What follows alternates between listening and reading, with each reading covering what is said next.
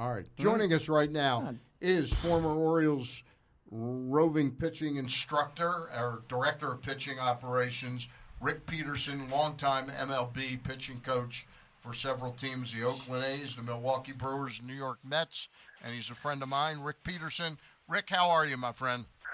I'm doing great. How you doing, Stan? Good, and you remember my co-host, Craig Heist? Yep, absolutely. How you doing, Craig? I'm good. Getting set for some World Series play around this area, not with the Orioles, but with the Nationals.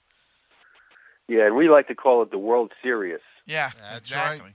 Now, that starting rotation of the Washington Nationals, how carefully have you watched them in this postseason, Rick?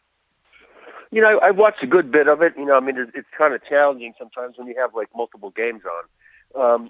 But I've gone back and forth, and I'll tell you what, I mean, where they are right now, they're in as good a place as anybody in baseball. And I think it just goes to show you, like, how fragile the postseason is. I mean, people had the Dodgers going to the World Series when the season started, but you got to play the games. And I think it really shows the resiliency and also the ups and downs, the bumps in the road of what a 162 game schedule is, because it is a major marathon. And for whatever reason, the media right now, you know, because they want to, like, have all these great stories, you know, so they're already, like, talking about who's in the playoffs when it gets to the All-Star break. Right. But, you know, they haven't got there yet. And they think just because the team has done so well. But I think the other big factor is that when you get into a short season, so for example, let's take the Nats. Strasburg, you know, missed some time this year, or Scherzer missed some time as well. So what is, I'm not even sure exactly. Do you know how many starts that they all had? Did they have like around 22 starts, 23 starts? No. Strasburg made most of his starts. I don't think he missed. Probably had 31 or 32, but Scherzer missed with the back and the shoulder injury. 6 or 7. Probably 6 or 7 starts from about the All-Star break right before then up until when he came back at the end of August. So he had about, 24, 25? I would Probably, think so, yes. Yep, right around there. Right, and Corbin had what? Did he make all 30 plus of his starts? I think he made all of his starts this year. Right, so when you look at those three guys pitching, you know, so they pitched, you know, roughly, 60 and 80. They roughly pitched about close to 50% of their games, you know, a little bit less than 50% of their games. You get into a 7-game series, those three guys are going to pitch probably 6 of those 7 games. So that's the big difference in the postseason that I don't think people really realize, because they look at offensive numbers from the opposing team that they're facing, and they're going, look at these, like when you look at the Astros and the Yankees, I mean, the numbers that they threw up during the season offensively are just off the charts. But what happens is they're facing, you know, like over half their games, they're facing the 4 and 5 starters of the other teams, and the other team's number 3 starter isn't anywhere close to what Corbin is. You know, so when you look at that, or you know, Sanchez, you start to realize how fragile the postseason is. That's my point. Right, or Sanchez for that matter. I mean, here's a guy that started 0-6, and he winds up winning 13 games, and winds up throwing no-hit ball in that first game against the Cardinals. And that was the other point. You know, the Cardinals don't score an earned run in that series until the 4th game in the 5th inning. Yeah, that's incredible. That's incredible. Really incredible. Rick, really incredible. I want to ask you one thing. Normally, the Nationals have won 16 out of their last 18 games, including the regular season. Normally, you don't want any time off when you're on the momentum, the positive momentum swing. Is there a possibility, though, that this time that their pitchers could use the sort of decompression time and a little bit of regathering of themselves, and it's a help? What do you think? Well, yeah, when they're pitchers, it's not going to affect their pitching. It's going to affect their offense. You know, and that's something that you always get concerned about during the season and coming back off the All-Star break, because, you know, you can go into the break on fire and come back the opposite, or vice versa. You know, so this layoff to me is going to be, it's really concerning to me for the offense. It's not going to affect the pitching at all, because the pitchers can go to the game mound and throw game stuff. They can do that. Hitters, and you're not really crazy about doing inter squads because you're afraid like someone's going to get hit. You don't want your pitching, your dominating pitching facing your offense. And then you don't want to bring up young kids like from instructional league, so hitters can face live pitching because, you're just a little concerned about the command. Someone gets nicked by a pitch and hitting the wrist or something or hitting the elbow and, now you miss time. So it really is kind of tricky. And I think you're not going to know until you come back, until you start to play again, which is going to be Tuesday. Yeah. Right. So when you look at the pitching that they're going to face coming back in, from either the Yankees or the Astros, either one, and especially if the Astros clinch now you're getting Cole for 3 games. Right. Probably. Well, here's the other thing with the numbers that you were wondering about. Scherzer made 27 starts. Corbin and Strasburg 33 each, and Sanchez 30. So you look at those 4 guys. That's a lot of pitching. It is, and you know what? That was very similar to what the kind of starting pitching that we had when I was in Oakland. Yeah. Like Mulder, Hudson, Zito. Those guys almost never went on a DL, and you can count on picking up 90 games from those 3 guys. Which is incredible, and I think that's what that's why exactly the reason that you just stated right there of those starts. That's why the Nats were able to overcome this really rough start that they had. Because when you have that kind of starting pitching and everybody's going to bullpenning, the reason people are going to bullpenning because they don't have that starting pitching. Right. And I know, I know Rizzo, he's a big proponent of how to build a team. One of his big backbones of that team is dominant starting pitching. Yep. And, they've built the team the way the traditional teams have been built. And that's why I think, it really just goes to show how dominating they can be. We're talking to Rick Peterson, extraordinary pitching coach and a motivational speaker. And Rick, tell folks your book, Crunch Time, and I forget the subtitle of the book, but it's Crunch Time. Tell us a little bit about the focus of that book. Well, the name of the book is Crunch Time, How to Be Your Best When It Matters Most. And it's all about elite athletes and elite business leaders and their ability to reframe a pressure situation and shift it from a threat to an opportunity. And it was really it's really a combination or a copulation, I would say, of really understanding how people deal with fear, worry, and doubt, and how people overcome that fight, flight, or freeze, moment. Because when you take a look at like professional sports, and especially because it's what we're talking about here on the show, but you look at professional sports and and just think of anybody that you really admire in your game or in life for that matter, and say like, wow, this is like one of my heroes. What makes those people so special is that they've overcome the adversity in their life. Everybody has adversity. Everybody goes through the fear, worry, and doubt of life. Everybody deals with pressure on a daily basis, whether it's career, financial, family pressure. But the people who are most successful are the people that have a great attitude, and they're able to look at this as part of daily life, and they're able to shift it from a threat to an opportunity. We're talking to Rick Peterson, and we're in the live Casino Hotel studio. Rick, the book, you co-wrote it with somebody. I don't have my notes in front of me today, but you co-wrote it with somebody. Whose idea was the book? Was it the writer came to you, or you went to him and said, hey, I got a great idea for a book? No, this is really a combination of many people across my career. When I was in Oakland, and I was there when Michael Lewis came to write the book Moneyball, and actually he came to spring training to write an article for the New Yorker magazine. And after 3 weeks of being in spring training and interviewing everybody for over that period of time, he called his publisher and said, look, this is a bestseller. And Michael Lewis was a Wall Streeter. He had written Liar's Poker. That was his first big seller. And of course, he wrote The Big Short and Blindside. 3 of his books have become Academy Award-winning movies. And I sat next to Michael Lewis on the team bus the entire season.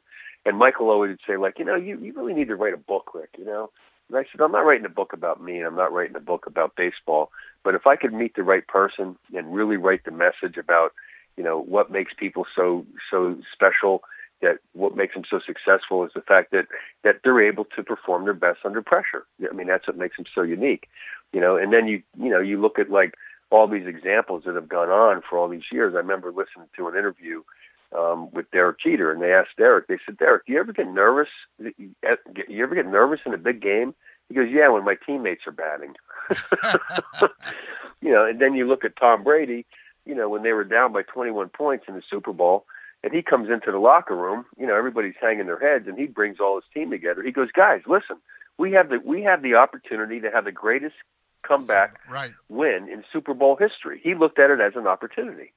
And so when you really look at what makes people so special, and one thing that was really cool, when I was a young coach with the Chicago White Sox, I was there when Michael Jordan was playing baseball, and I was actually co-directing the sports psychology program at that time. And I had a chance to get to know Michael well. And I asked Michael one day, I said, Michael, was there ever like a moment in your life that you realized, like, holy geez, like I'm MJ. I'm like one of the most prominent players ever. He said, actually, there was. He said, after my sophomore year in college, Coach Smith brought me in. He said, Michael, I want you to watch this videotape. And he had practice footage and game footage of about 30-second clips, and he scrambled them. And he said, I want you to tell me what year each one of these clips are from. And he said also that Coach Smith had told me, Michael, you're one of the greatest physical talents of our time. You have more talent than anybody in today's game.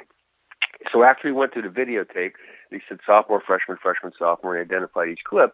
And afterwards, Coach Smith said, so what's your takeaway, Michael? And basically what Michael said was, he said, you know what, my freshman year, I had a great year. And I prepared great. My sophomore year, I had a really, really good year, and I prepared really good. And I understood at that moment, with the talent that I have, that talent does not equal performance. Preparation equals performance. And I knew that if I prepared great on a daily basis, and I knew that the price to pay to be best didn't come cheaply. It doesn't go on sale. You can't go to you don't get coupons for it. You can't go to Marshall's or Target. You got to pay full price. And he said that was the moment that I realized, like, wow, I can be one of the greatest players of all time. And those are the kind of stories that are in the book.